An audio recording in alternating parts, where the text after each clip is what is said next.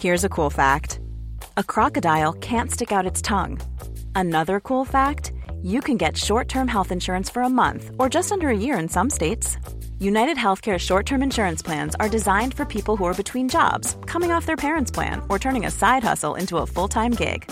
Underwritten by Golden Rule Insurance Company, they offer flexible, budget-friendly coverage with access to a nationwide network of doctors and hospitals. Get more cool facts about United Healthcare short-term plans at uh1.com. Hey, I'm Ryan Reynolds. Recently, I asked Mint Mobile's legal team if big wireless companies are allowed to raise prices due to inflation. They said yes. And then when I asked if raising prices technically violates those onerous two-year contracts, they said, "What the f*** are you talking about, you insane Hollywood ass?" So to recap, we're cutting the price of Mint Unlimited from $30 a month to just $15 a month. Give it a try at mintmobile.com/switch. $45 up front for 3 months plus taxes and fees. Promo rate for new customers for limited time. Unlimited more than 40 gigabytes per month. Slows full terms at mintmobile.com. Many of us have those stubborn pounds that seem impossible to lose, no matter how good we eat or how hard we work out. My solution is PlushCare. PlushCare is a leading telehealth provider with doctors who are there for you day and night to partner with you in your weight loss journey. They can prescribe FDA-approved weight loss medications like Wegovy and Zepbound for those who qualify. Plus, they accept most insurance plans. To get started, visit plushcare.com/weightloss. That's plushcare.com/weightloss.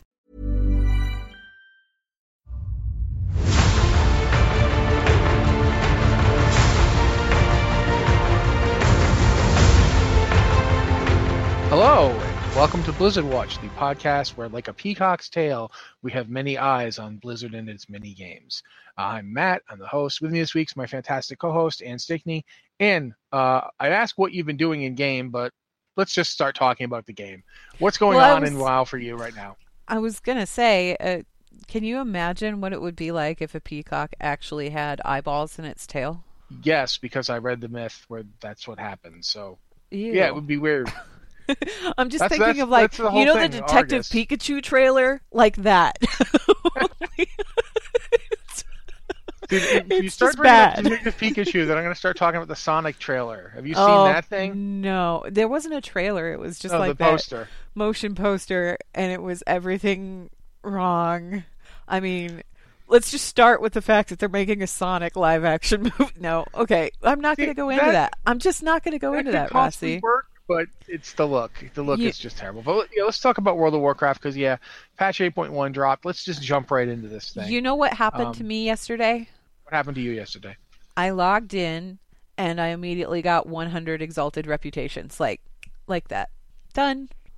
I'm so happy. Cool.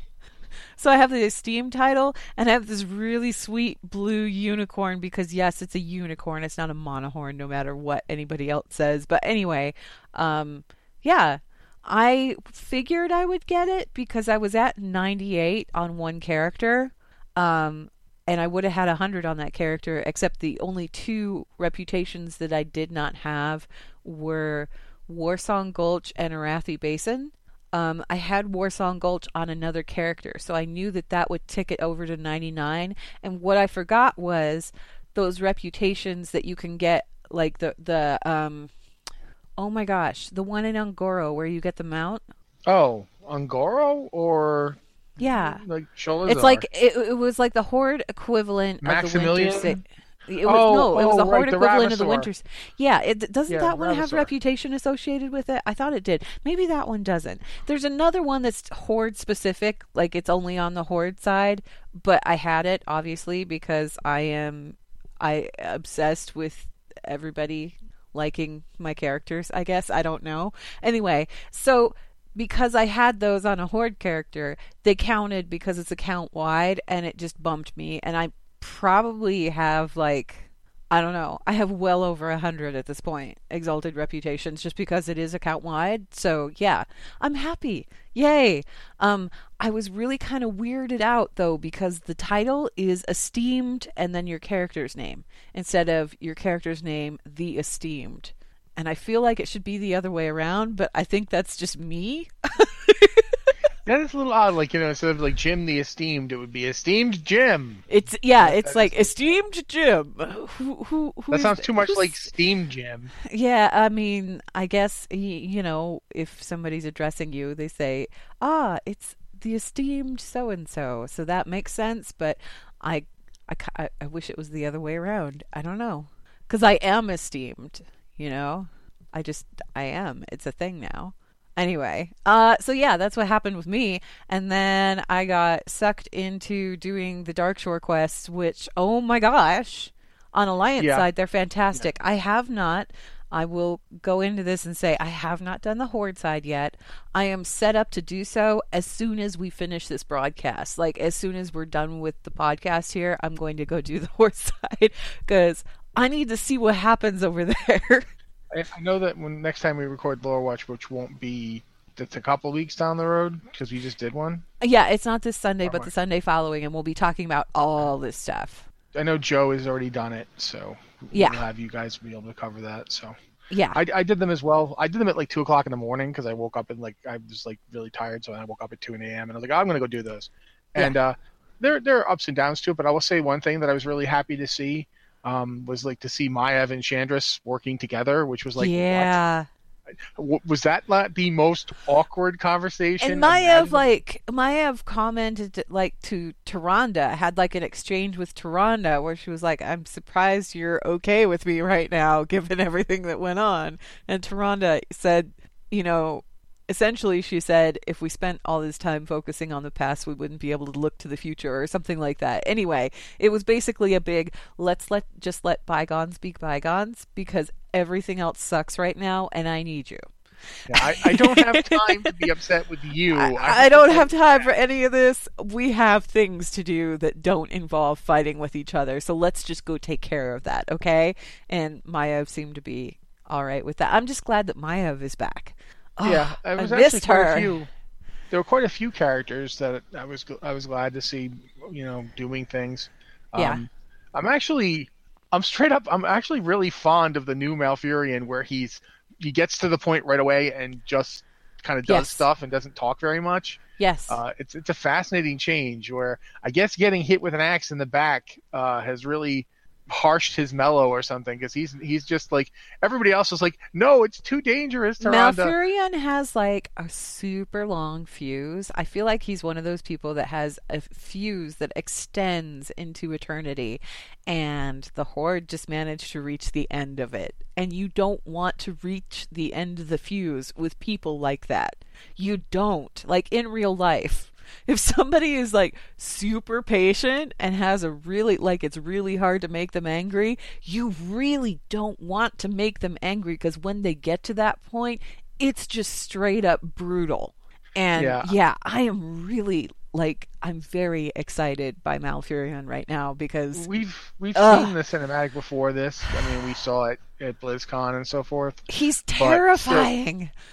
When I got to the point in the scenario where they show it, where they're like, click on my owl and he'll show you the scout report, or she'll show you the scout report. I think it's pretty sure Tyranda's owl is a she. And you get it. It's just still the bit where he comes out of nowhere and is just taking out Horde members, and one of them just gets sucked into the ground by vines and you never see him again. That's just so creepy. And Malfurion's not even looking at him when he does it. He's not even looking at him when he does, because it's not worth looking at him. Yeah, everything about that, I am fully on board. This is the most we've seen Malfurion Stormrage do in, I don't know, forever. So yeah, I am super cool with this plot development, and I can't wait to see what happens with him and with Tyrande, because Tyranda's had some, we have seen Vicious Tyrande before, but it was back in Warcraft 3. It was all the way back in Warcraft 3. And the Tyrande that we saw in World of Warcraft has always been, I don't want to say passive, but I feel like I almost have to, because she's never really had a super active role in the story or anything. And when she did, she bore very little resemblance to the character that we saw in Warcraft 3. So they've kind of been gradually ramping up her character, but the Tyrande that we've got right now, the one that you see when you go through and do all of these quests, this is like, it's like a return to Warcraft 3 and then a step beyond. And it's kind of terrifying, but it's cool, and I'm totally on board with it. Yeah, there's a lot going on here. I mean, there's some interesting stuff on the Horde side as well, whereas like the Horde is just flat out recruiting more Forsaken out of dead Night Elves. And at least, I mean, one of the things I know from other people having done this quest is that one of the points that says is that there's no willing, when you're raising the dead, it says there's no willing people around, which means that the ones that get raised in this are willing. They allow it to happen. Yeah. No, there's straight up, they allowed it to happen. Like if you don't want to come back, you don't come back. So they actually set that up. There's a character that gets raised later in this scenario. They set that up with her questioning things beforehand. So it was interesting. I'm not trying not to spoil things for people who haven't done it yet. So yeah, and like I said, I need to go do the Horde side of things because the little glimpses that we got of Horde stuff that was going on when you play through Alliance side, I'm like, yeah, I need to know more about all of that immediately. Took a little while, but I'm at the point where it's like, I need to go do this, so I'm going to go do that later today. But did you do the Warfront? Oh yeah, I went and got my belt. What'd you think of the Warfront? I was watching it and saying to myself, okay, they tried to change up the mechanics here. I felt like the area was actually smaller than I was expecting. Like I thought it would be bigger. A little bit, yeah. I mean, it's still the basic same structure. You've got the 3 points to gain control of, then the fourth point that's the more central one. Then you go up to the end.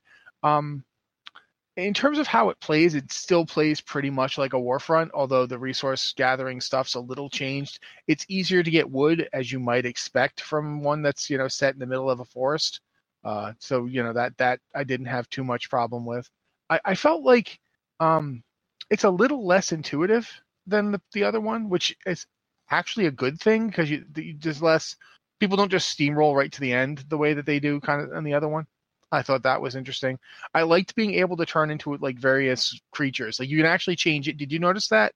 You can turn into like wisps or fairy dragons or what have you. No, I didn't do any of that. Now I need to go back and do that. What I ended up doing was captured a bunch of points because I was playing a rogue. So, of course, run down, murder things. That's just what rogues do. So we went and captured a bunch of points according to the quests that were laid out in there. And that was fine. And that kind of led you through things. And then I got a glaive thrower. So I got one of those made.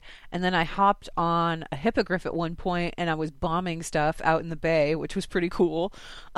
Or no, it wasn't a hippogriff. It was a bat. I hopped on a bat and then started bombing things out in the bay, which was pretty cool. I didn't realize that you could do that. I liked the lead-in to this one because it felt like more of a lead-in. When you land in Arathi, and you go kill the dude in the courtyard and then everything starts, right? This one actually had like a progressive lead up to getting to where you needed to be to start the actual Warfront. It felt longer, but I think part of that was just everybody there was figuring out what to do in it, and it'll probably go quicker next time. One thing I noticed when I was doing it, in addition to the fact that there's stuff you can change it to, is like there's lots of people that I almost want to say guest appearances. Like this Lee Crow shows up. And I was happy to see her again. I was happy to see her again. She's standing next to Maiev, which is just so weird. It's like, these are two characters. It's very hard to believe these two characters know what to say to each other at any given point in time. Like Maiev's like, get over there and do this thing. And Disney's like, yeah, we can take him. And Maya's like, you really are very positive. Are you for real? You're like real chipper for somebody who's, yeah. I want to see the Horde side of the Warfront because I'm pretty sure that that's going to be just as interesting. And I'm wondering what kind of characters we'll see on that side of things. Obviously, we're going to have to wait until the whole Warfront cycle plays its course and all of that. But what do you think about the change? They changed Warfronts a little bit in 8.1.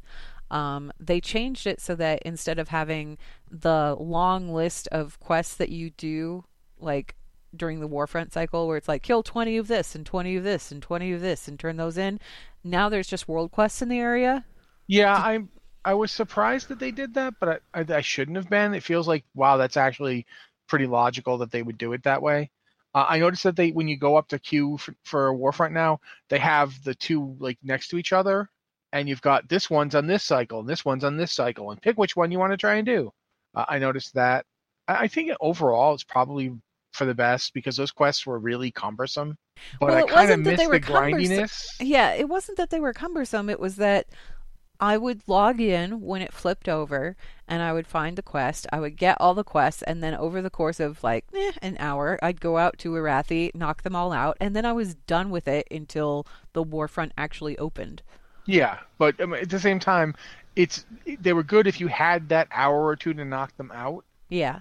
But they could be like, I saw people who were like, I still haven't got that done. Because it really did depend on the class you were playing and like if you could get enough people doing stuff. Like rare hunting in particular was really hard for some people. So there was some stuff to it.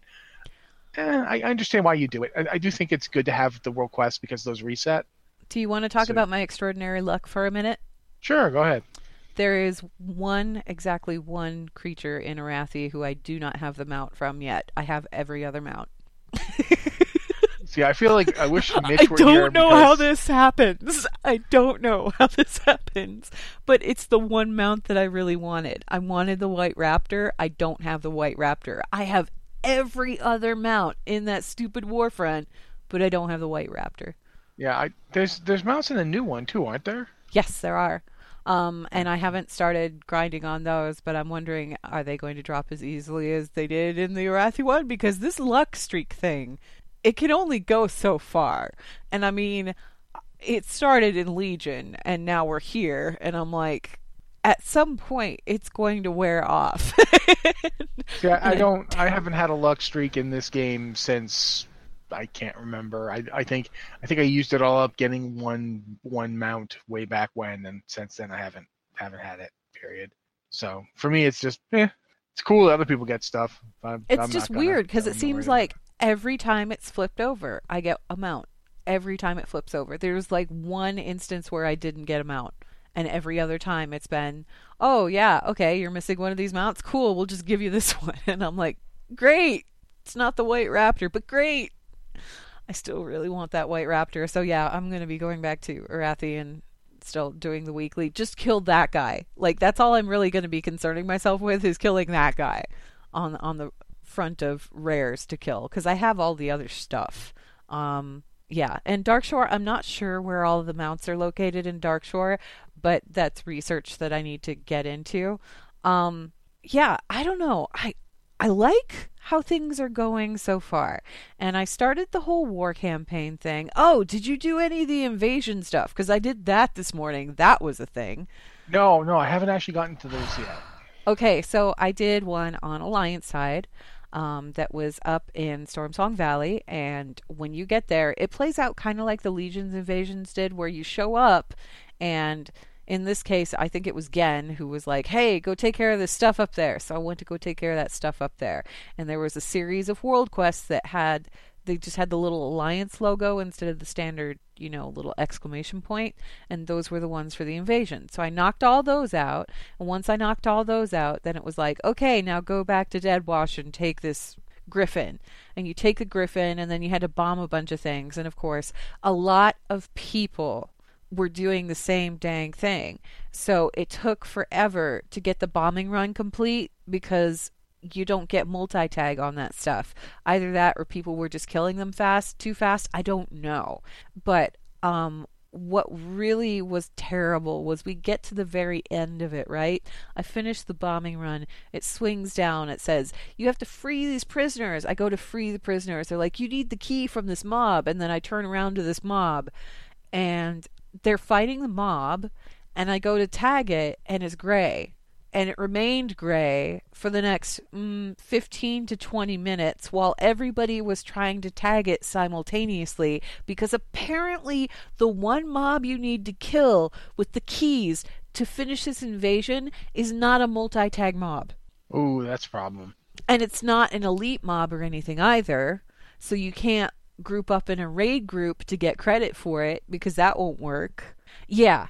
And I was not the only unhappy person standing there. I was not the only unhappy person among the, 35 to 40 players that were all standing there trying to complete this stupid thing and couldn't do it. So, Blizzard, if you're listening, maybe you want to address that issue. I'm just saying.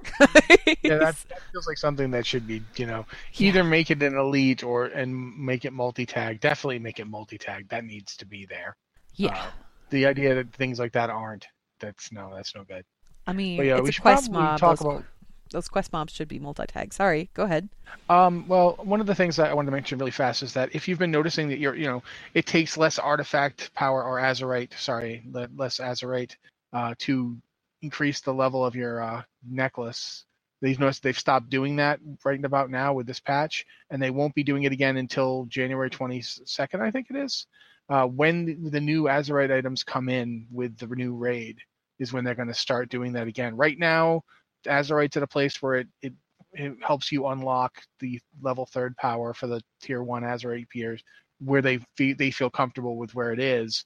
So they're not going to be increasing it until new items come in and they need to be unlocked. Then it's going to start increasing again. So right now, your level of Azurite that it takes to upgrade your items, it's currently where it's going to stay. This is for everybody, not just you. It's not saying, oh, you right there. No, it's everybody. The level of Azurite it takes to get, another level on your Azurite necklace will stay the same until I want to say the 22nd. I can't remember for sure if that's when it is, but I know it's the next raid. Hey, person who phased in. Yeah, January 22nd is when the next raid comes out. If people were wondering, it's going to be after the holidays, and it's going to be well after the holidays. So take your time, do the war fronts, do the other new stuff, the extension to the war campaign that has progressed now too. I'm kind of in the middle of that on my Alliance character, but I stopped doing it because I really wanted to do the Horde stuff, so I'm over there doing that now. There's a lot to do in between now and when the raid opens up. And yep, there's also new PvP quests too. Yeah, there's a lot of stuff going on.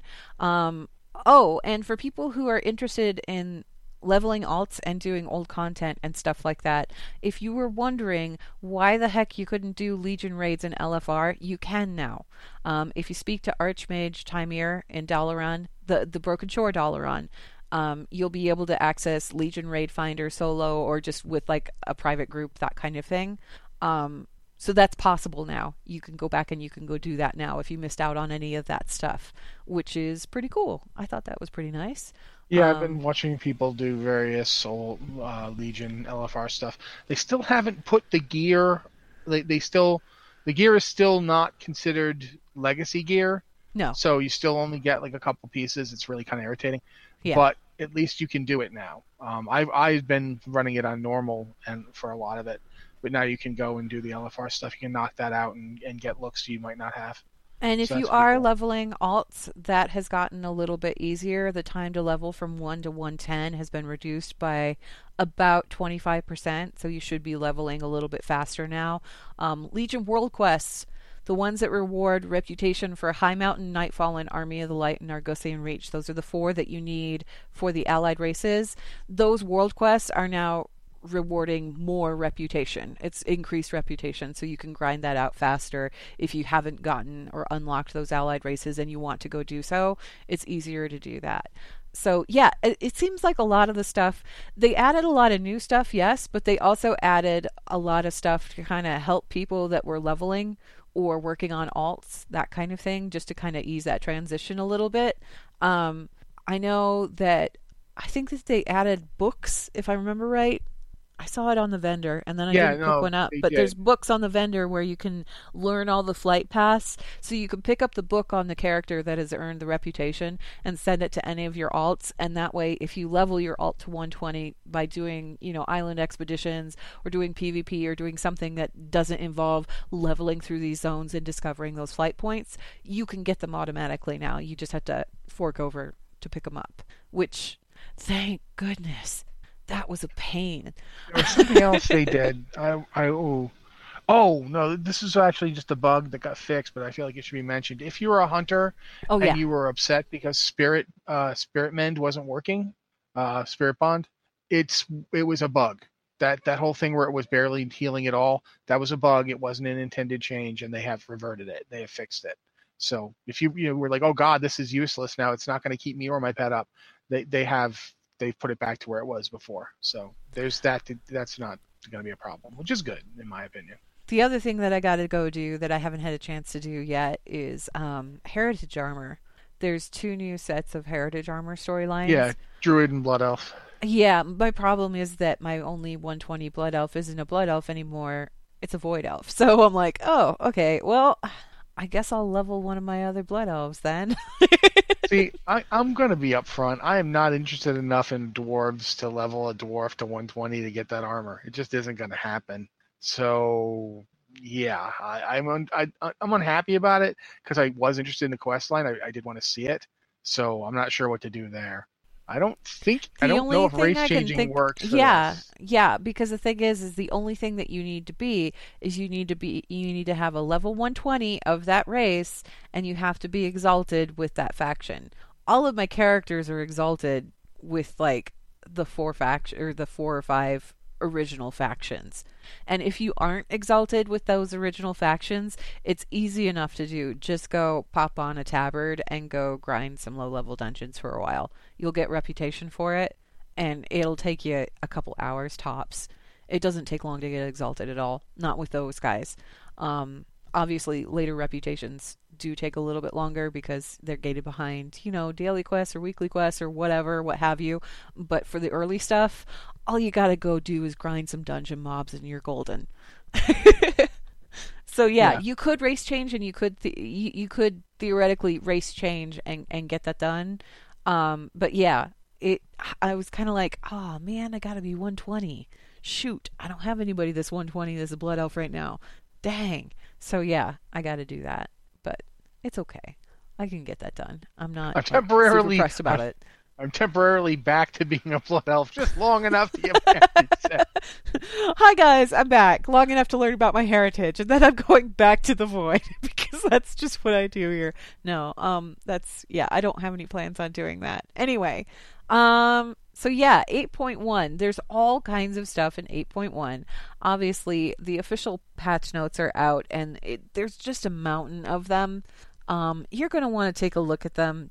For There's nothing class else, changes and stuff. Nothing else, but because of the fact that every single class has had like Azurite changes, and there are class changes that are applicable to almost every class too. So I mean, you want to go check that out. Some classes have gotten better, some classes have gotten worse. It's the same thing that happens with every patch since the dawn of the game back in 2004. So yeah, I don't know. The new Azurite stuff. Have you gotten any of that gear yet? No, the only thing I've gotten is got a belt out of the Warfront. I haven't gotten any new gear. So the new traits are kind of interesting because there's like new traits that have been added specifically with the addition of the Darkshore Warfront. So they're kind of like, if you stand still, this happens, but if you move, this other thing happens. And I'm like, oh, I like that. I kind of like that. I think it's like the one that I have is if you stand still, then you get a boost to your versatility, but if you move, you get healed or something like that. And it's just like a paltry amount. It's not a lot. It's not like a significant giant chunk of healing or anything like that, but it's enough where it's like, this is a really interesting trait, and this actually has me thinking because, it's like, should I stand still? Should I move? Should I run? What should I do here? And yeah, I don't know. I kind of like it. I like the new Azurite traits. I think they're kind of neat. Yeah, we should also talk about another game that's having some stuff going on because Overwatch's Winter Wonderland. We finally have the new skins for it. There's a gallery. Didn't you do the gallery? Yes. I thought that was you. Yeah. And they're awesome. Let's talk about that briefly. Actually, before we talk about those skins, I want to talk about the new away skins that are coming in. If you don't know, if you've ever watched Overwatch League, the team that's playing the away side, they have different uniforms than the typical team skins. They have a white skin with their accent colors of their team. Oh. That so far that's just been for Overwatch League, but now with the coming of the new league, they've put in for Winter Wonderland. They've put in a thing where if you have your team skin, for say you have Brigitte and you have her team skin for the the Boston Uprising. Right. You now have her away skin for the Boston Uprising as well. Oh, it was just an automatic edition. Okay. It's an automatic edition. Both. And if you buy a new skin, you get both the home and away versions. If you buy, like, say, Genji's Shanghai skin, you get both home and away for everything, for all the current teams. And when the new teams come in, which will be in February, they will also have their home and away that will be available, and you will get both. So if you buy, Wrecking Ball's team skin for the new Washington team, you'll get the home skin and the away skin. And the away skins are all that white with the accent colors, which they're really sharp looking. Nice. I liked when I was watching Overwatch League, I always liked seeing what the away variants looked like, and I kind of wish that they had them in game. I was like, well, why don't they have those in game? I mean, okay, maybe they're not as colorful as the actual team skins are, but they're still really cool. So yeah, I'm glad that they added those. That makes me happy. It's the same price. It's the same 100 league tokens for per skin, and you get both. Like when you buy, like I said, the Genji one or whatever, you buy one character's team skin, you get both the home and away, and it's retroactive. So if you've been out there collecting these this whole time, like say you've actually gotten the dragons skins for every character you play, you will get their away skin too. It'll just the second that went. It's automatic. It's in right now. If you have them, if you have not logged in, if you log in, hey, guess what? You have new skins to look at, which is pretty cool. You haven't bought them yet, when you do, you'll get them both. So I think that's really a good way to do that. But in addition to that, we now have brand new skins because Winter Wonderland brought a whole bunch of those. And since you did the gallery, you should probably talk about them, and I'll just sit here. We were so far off on our assumptions because we were thinking, oh, maybe it'll be Nutcracker themed or whatever. Maybe there will be a Rat King Junkrat. No, there's not. But there's a Krampus Junkrat, and he's great. He's so creepy looking. Krampus. This is the year of Krampus, man. Everyone's bringing Krampus up. It's kind of wild to me. I don't know. The Junkrat Krampus is crazy. He's terrifying, and I love his tire. It's like studded with toys and stuff. There's a bunch of new skins. Most of them were previewed on Twitter, but there were a couple that didn't quite get the preview on Twitter. Ash has a winter skin now that's like blue and white themed, and it's also reflected in Bob's skin too, which I thought was pretty cool. Bastion has a gift wrap skin, so he looks like he's wrapped up. And oh my gosh, I just forgot Birdie's name, and I'm really terrible. Oh, it's like on the tip of my tongue. Yeah, anyway, I can't remember it either. His little birdie is a partridge, which I thought was really great because partridge. Its gun looks like it's made out of wood. Yeah. Well, and I mean, there's I think there's a wooden Bastion skin too that's actually pretty cool. And then Reinhardt has a festive makeover that's like gold and red and metallic green, and it's really, really cool looking. And I was happy that he finally got some kind of holiday something.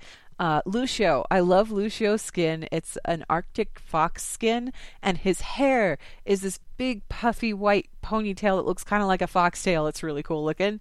And then obviously Sugar Plum Fairy Mercy, that leads into the whole Nutcracker theme. So okay, cool, we had that, but we didn't really get that with any of the other characters. Symmetra has an amazing figure skater skin that I love the colors for. I think it's like jade greens and blues and kind of in between, and yeah, it's just really, really cool looking. And then Widowmaker has a biathlon skin, which is, I didn't think it was possible for Widowmaker to look any more irritated than she usually does, but for some reason this particular skin makes the just casual indifference on her face into something else. And I like what they did with it. It's weird seeing her without a ponytail because she's got the helmet thing on with the goggles, so her hair is just down, and it's weird. I didn't realize exactly how iconic Widowmaker's hair had gotten in my head until I saw her without it. Then the Zarya skin must be messing with you. The Zarya skin is really weird because that one, she's a snowboarder, and her hair is covered entirely, but it's okay because it's like a cute little blue teddy bear hat, and I don't know, it just works. It totally works. I like that one a lot. There's a couple of new emotes now too. Genji has one where he cuts a bunch of paper stars from like a folded piece of paper, which was kind of funny.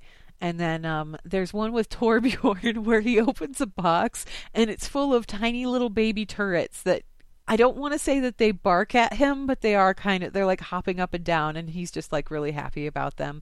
And then a bunch of characters that did not have toast animation or toast emote type things, they have them now. Brigitte has one with a kitty cat mug, and I really need that cat mug. Can we get that added to the Blizzard store, please? Doomfist has one. Moira has one. Reaper has one, but he's like dumping the cup out, which I thought was pretty great. Tracer's got a little cup of tea, and then Junkrat has this he's kind of like hunched over and drinking what looks like a smoothie out of a straw or something like that. I don't know. I love the expression on his face, and his in particular really stood out to me. And then because Wrecking Ball didn't really get anything else, there's a new intro with Wrecking Ball that's like a festive one where he's messing with wires, and then it turns out that he's like lit up his mech with Christmas lights, which I thought was pretty great. So yeah, I don't know. I like all of the skins. I really do. The other thing that they did was Blizzard World, the Blizzard World map was given a Winter Wonderland makeover. However, it's broken. Something is fundamentally broken with that map. So they have temporarily disabled it. You can't get into the Winter Wonderland Blizzard World map right now. They're working on addressing whatever those issues are, and they'll have it back up and running as soon as they can, I'm sure. That's unfortunate, but, yeah, better to fix it than to have it create issues. Yeah, it was just one of those, what did you guys do kind of things, you know what I mean? It was like, how did you mess it up that bad? That's weird. It was probably something really simple that, doesn't combine well with other things or something. I don't know. Yeah. It happens. We've all seen weird bugs happen. Yeah. All right, we should probably move on to emails, though, at this point, because, we're running out of show. And we do have a few of those. If you have an email for the show, please always remember to send it to podcast@blizzardwatch.com with the subject line podcast or Blizzard Watch, so we know it's for this show. You can send them to both shows, but it's easier if you pick one. That way we know where it goes. Dan, if you don't mind reading them for us. Okay, first email is from Vertigree, an undead frost mage of Dalaran, who says, "Hey y'all, this is Vertigree, wondering what exactly happened to that giant place under Orgrimmar that was the end of Pandaria's raid. The entrance to Ragefire Chasm blocks the way in-game, but I wouldn't be surprised if we got a new Undercity down there, considering how many new Forsaken there are. But what do you think could be going on beneath Orgrimmar?" That's a really good question, and I actually went and did Siege of Orgrimmar on Mythic the other day because it occurred to me that I hadn't actually done that yet, and I figured, I can solo stuff now. I'll go do that.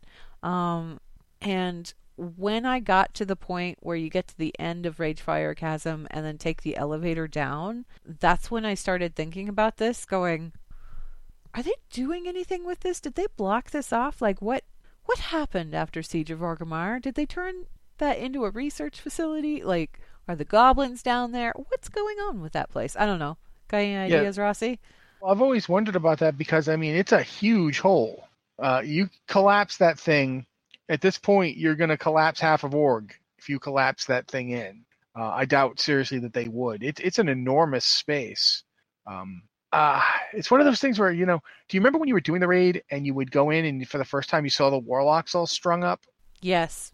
And that was like that really affected me, even though I'm not like, super warlock player or nothing, but I just remember thinking, wow, that's a big deal that they've just killed all the warlocks. That got dark real fast. Yeah. And I just, with that kind of shamanism still sort of existing, like it was the thing that really got me about they were adapted Twilight's Hammer guys.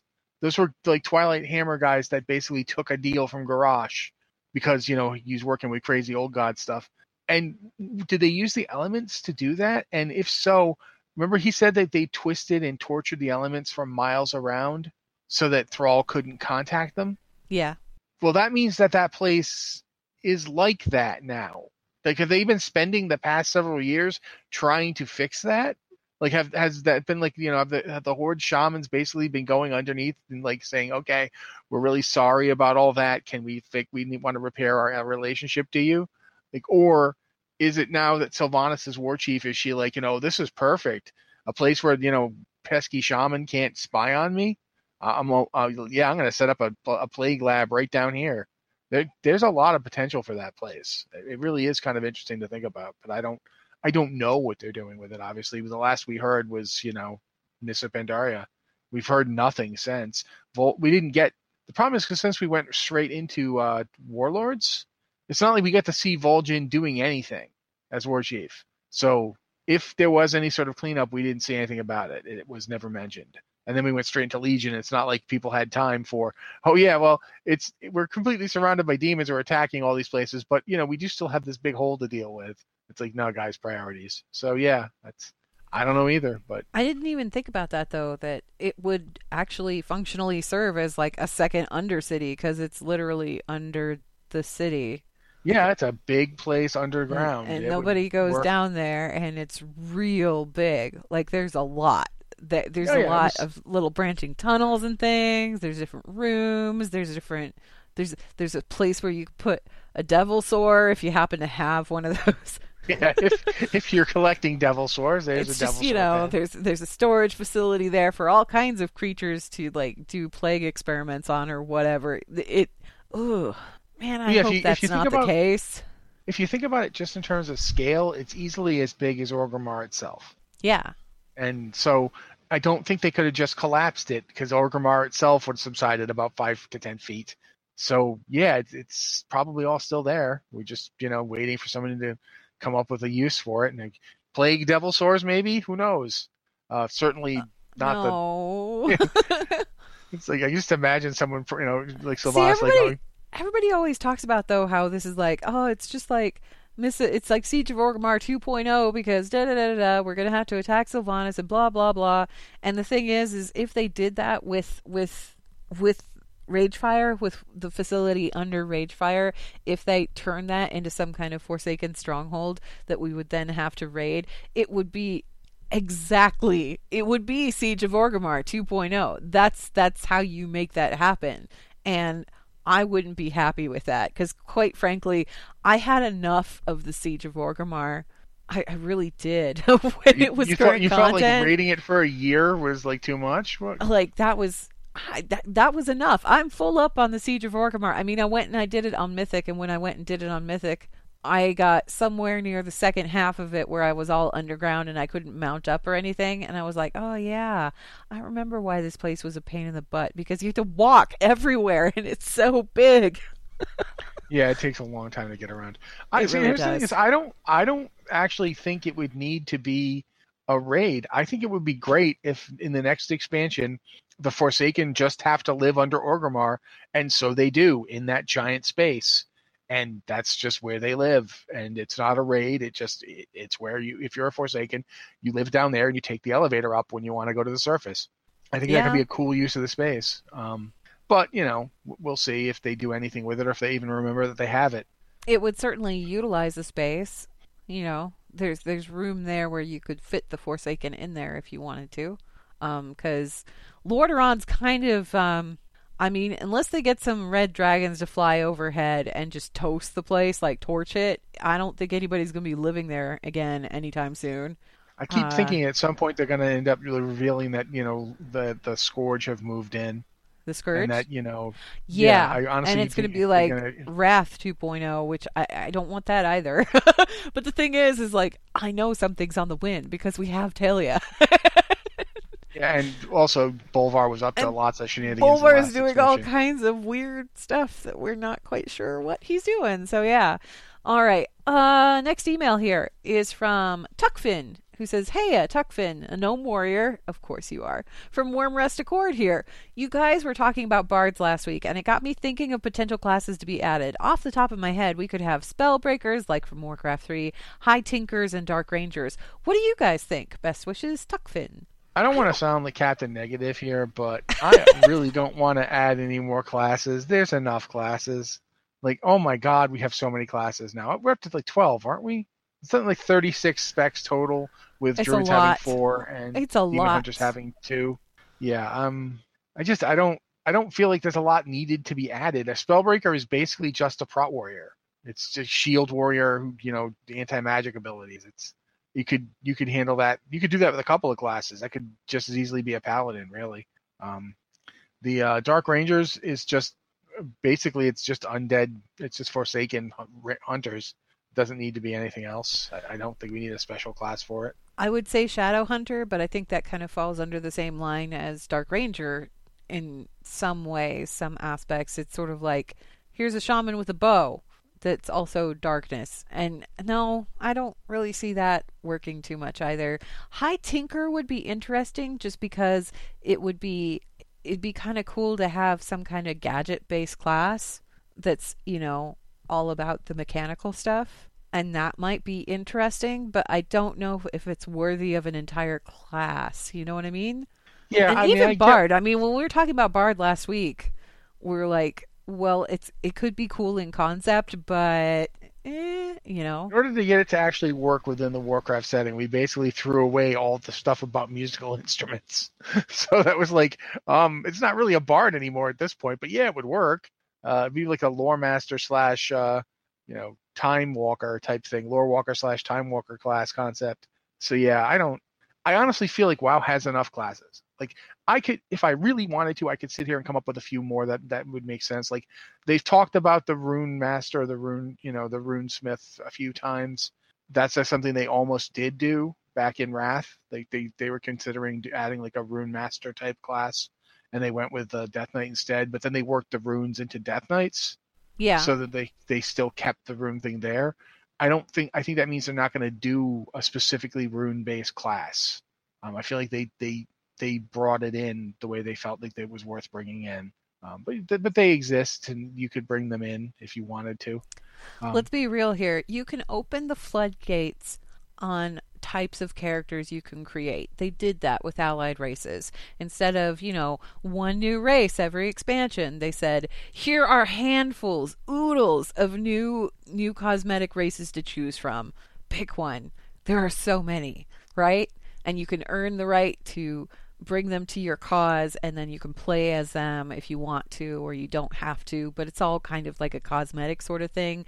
And yeah, there are gameplay elements involved because each of these allied races has their own set of racials and things like that, but at the same time, they can only be a select number of classes from the existing classes that are in the game, so you don't necessarily have to think about balance. When you bring in a new class, you have to balance that class with everybody else, and you have to balance everybody else around the addition of that new class, and that's a much larger undertaking.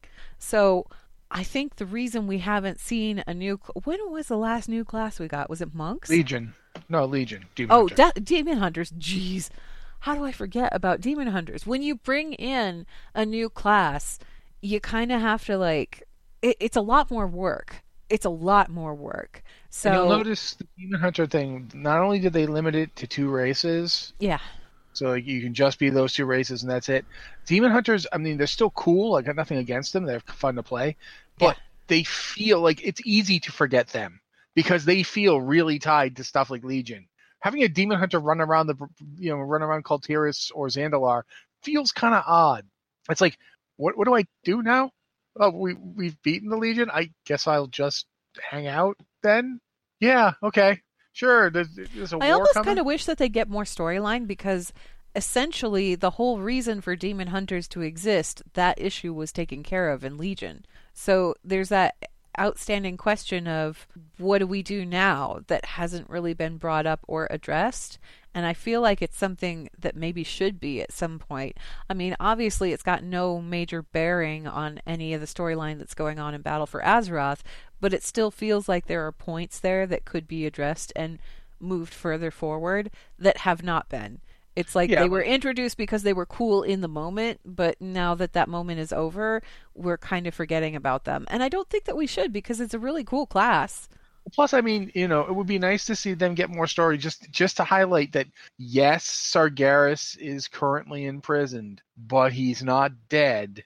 And if he ever got out, it's all going to start up again.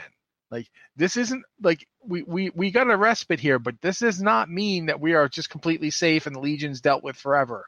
It means that we got a break. You know what I mean? Like the death, I could easily see Demon Hunters being like, guys, we're not giving up on our whole watching out for demons thing just because we got a temporary reprieve. We, for one thing, demons are still out there, and secondly, they could come together again. Sargeras is not dead; he's just being held. So yeah, you could do stuff with them, but I understand why it wasn't a priority this expansion. Yeah. They wanted to move on to the current story. It just feels like it would be nice, it would be nice if there was a little something. I mean, you don't want to beat a story into the ground until it's completely dead, and I totally get that, because, I mean, you start featuring one character too much, and then people get really tired of that character and just want to move on, or, they just get really tired of the story in general because you're focusing on this one thing or whatever, right? I mean, we saw it with Thrall and Cataclysm. By the end of Cataclysm, people were really tired of Thrall, and they weren't necessarily too jazzed to see him come back in Warlords either, even though I wanted more to happen with Thrall than what happened with Thrall in Warlords. I think that there was a lot of potential there that just got wasted. I think that expansion in particular was just oodles of wasted potential that will never see the light of day, and I still get upset when I think about it, because if we get too much into that, we'll be literally talking about it for the next 2 minutes. So let's go ahead and go to the next question here. We have one more here that we'll go ahead and answer for the sake of the time here. This one is from Uthos, and Uthos says, can't Blizzard give engineers an item they can make that will teach a rogue how to attach a retractable blade to any fist weapon, allowing them to use fist weapons as daggers? You did it for hunters, Uthos. What did they do for hunters? They let hunters go melee, I think, the survival thing. Well, yeah, I guess I did. I don't know. Maybe they put a retractable blade on their guns or something. I'll be honest, I have not been paying a ton of attention to hunters this expansion. No, so. Me neither. Not yet. I have a couple of hunter alts, but they haven't gotten any playtime as of yet. Would this be nice? Yes. Would it be nice to have some alternative, any alternative, to the standard dagger? Yes. Did I log into patch 8.1 with the futile hope that maybe, just maybe, I'd be able to transmog a fist weapon over my daggers? Yes. Was I able to do so? Absolutely not. Because I'm stuck with daggers. I just feel at this point, one of the things that would really be nice is if Blizzard looked at weapon restrictions and backed off on them a bit. They added them in Legion because they were making the artifacts a thing, and the artifacts were a specific kind of weapon. So, for instance, Frost lost its dual wield ability. Lost its two-hand weapon ability, and you had to dual wield, and they tightened up on weapon types.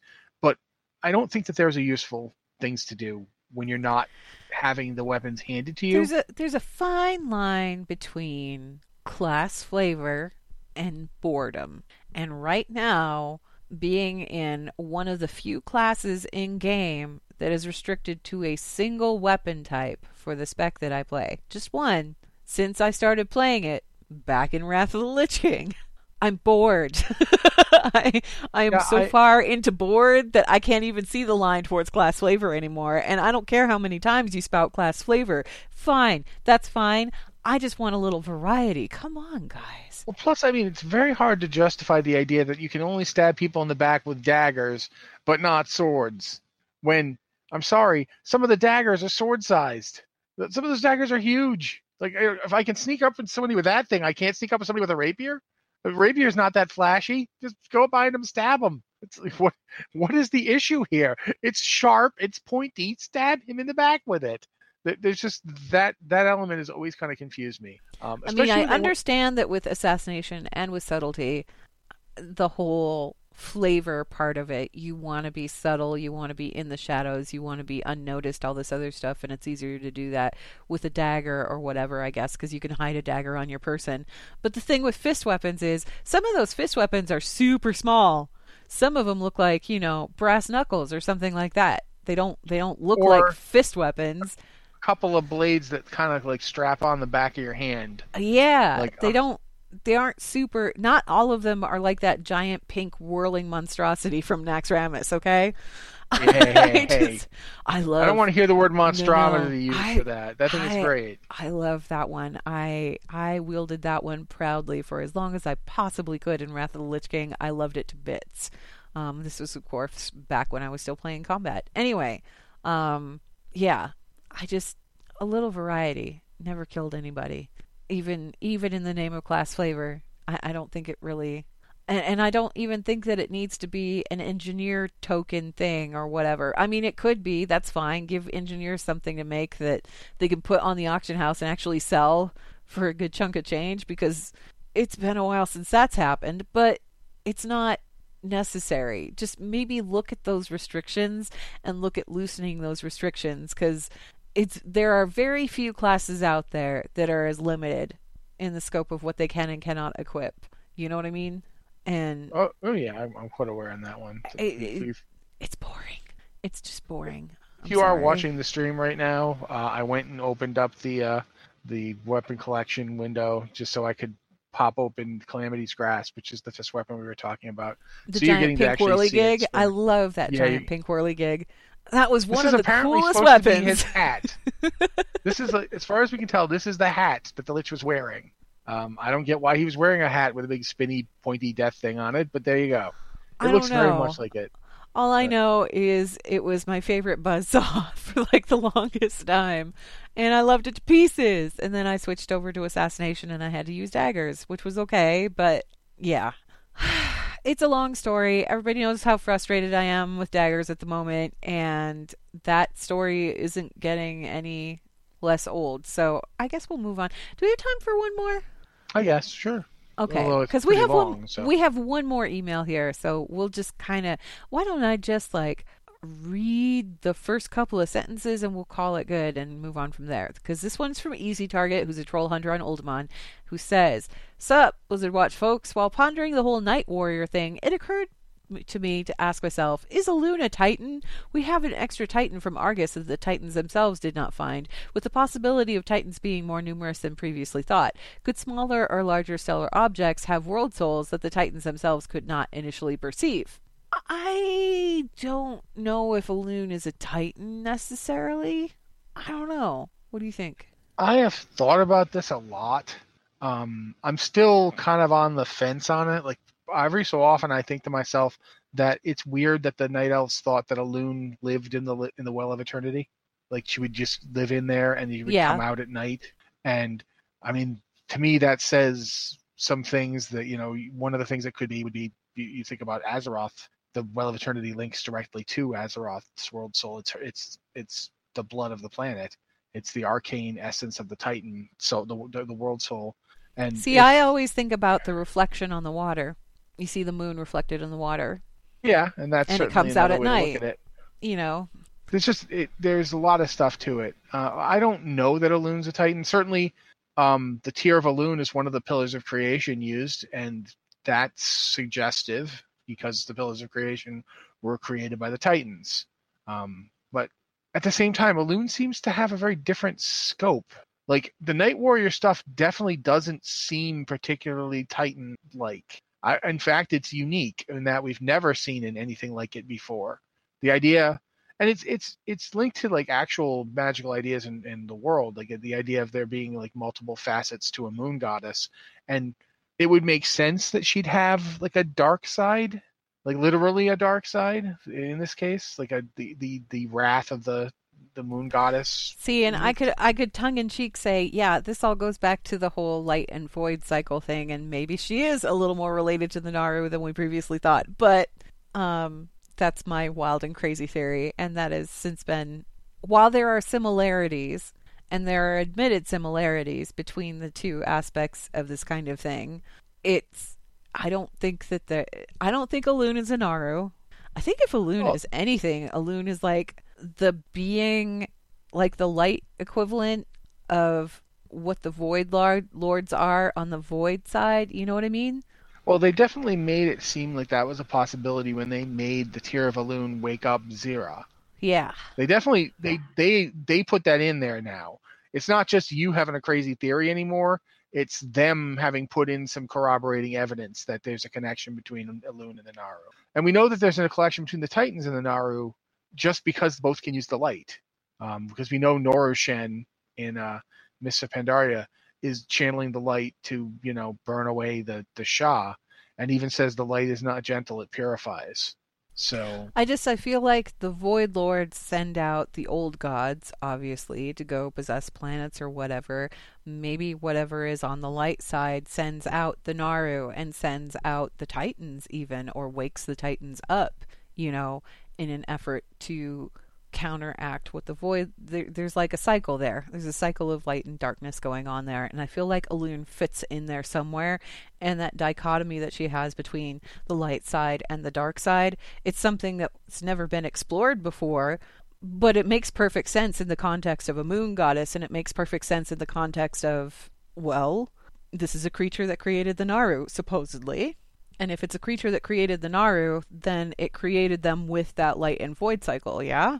Yeah, we've discussed that before. It really makes sense. So maybe that's reflective of whatever that deity or being happens to be.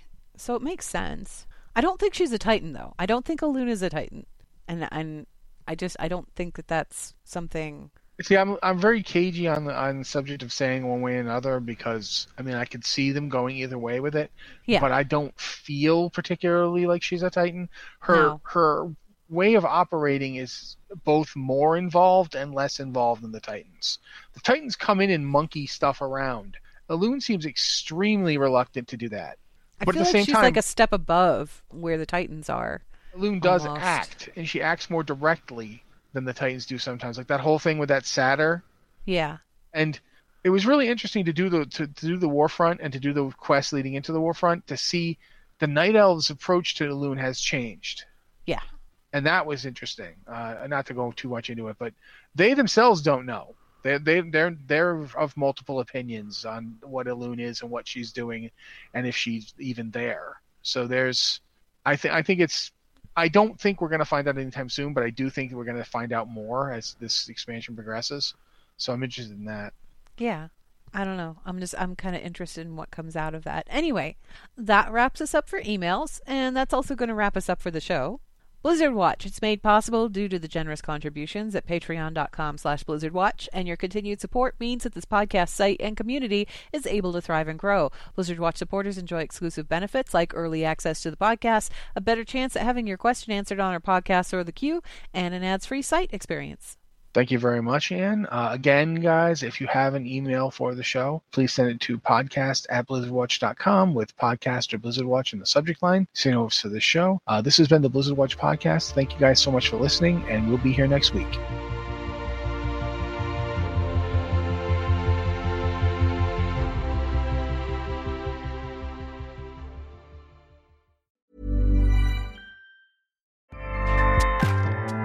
Acast powers the world's best podcasts. Here's a show that we recommend. The Real Housewives is a guilty pleasure for most, but if you're looking to not feel guilty about that pleasure, tune in to Everything Iconic with me, Danny Pellegrino, where I break down all the messy moments and behind-the-scenes antics of Bravo's popular franchise. And on Everything Iconic, I also interview celebrity guests like Kelly Ripa, Keke Palmer, Drew Barrymore, Cameron Diaz, and more about their guilty pleasures, their past work, and so much more. So if you're pop culture obsessed and find yourself watching way too much reality TV like me, tune into Everything Iconic with Danny Pellegrino, wherever you listen to podcasts. Acast helps creators launch, grow, and monetize their podcasts everywhere. Acast.com.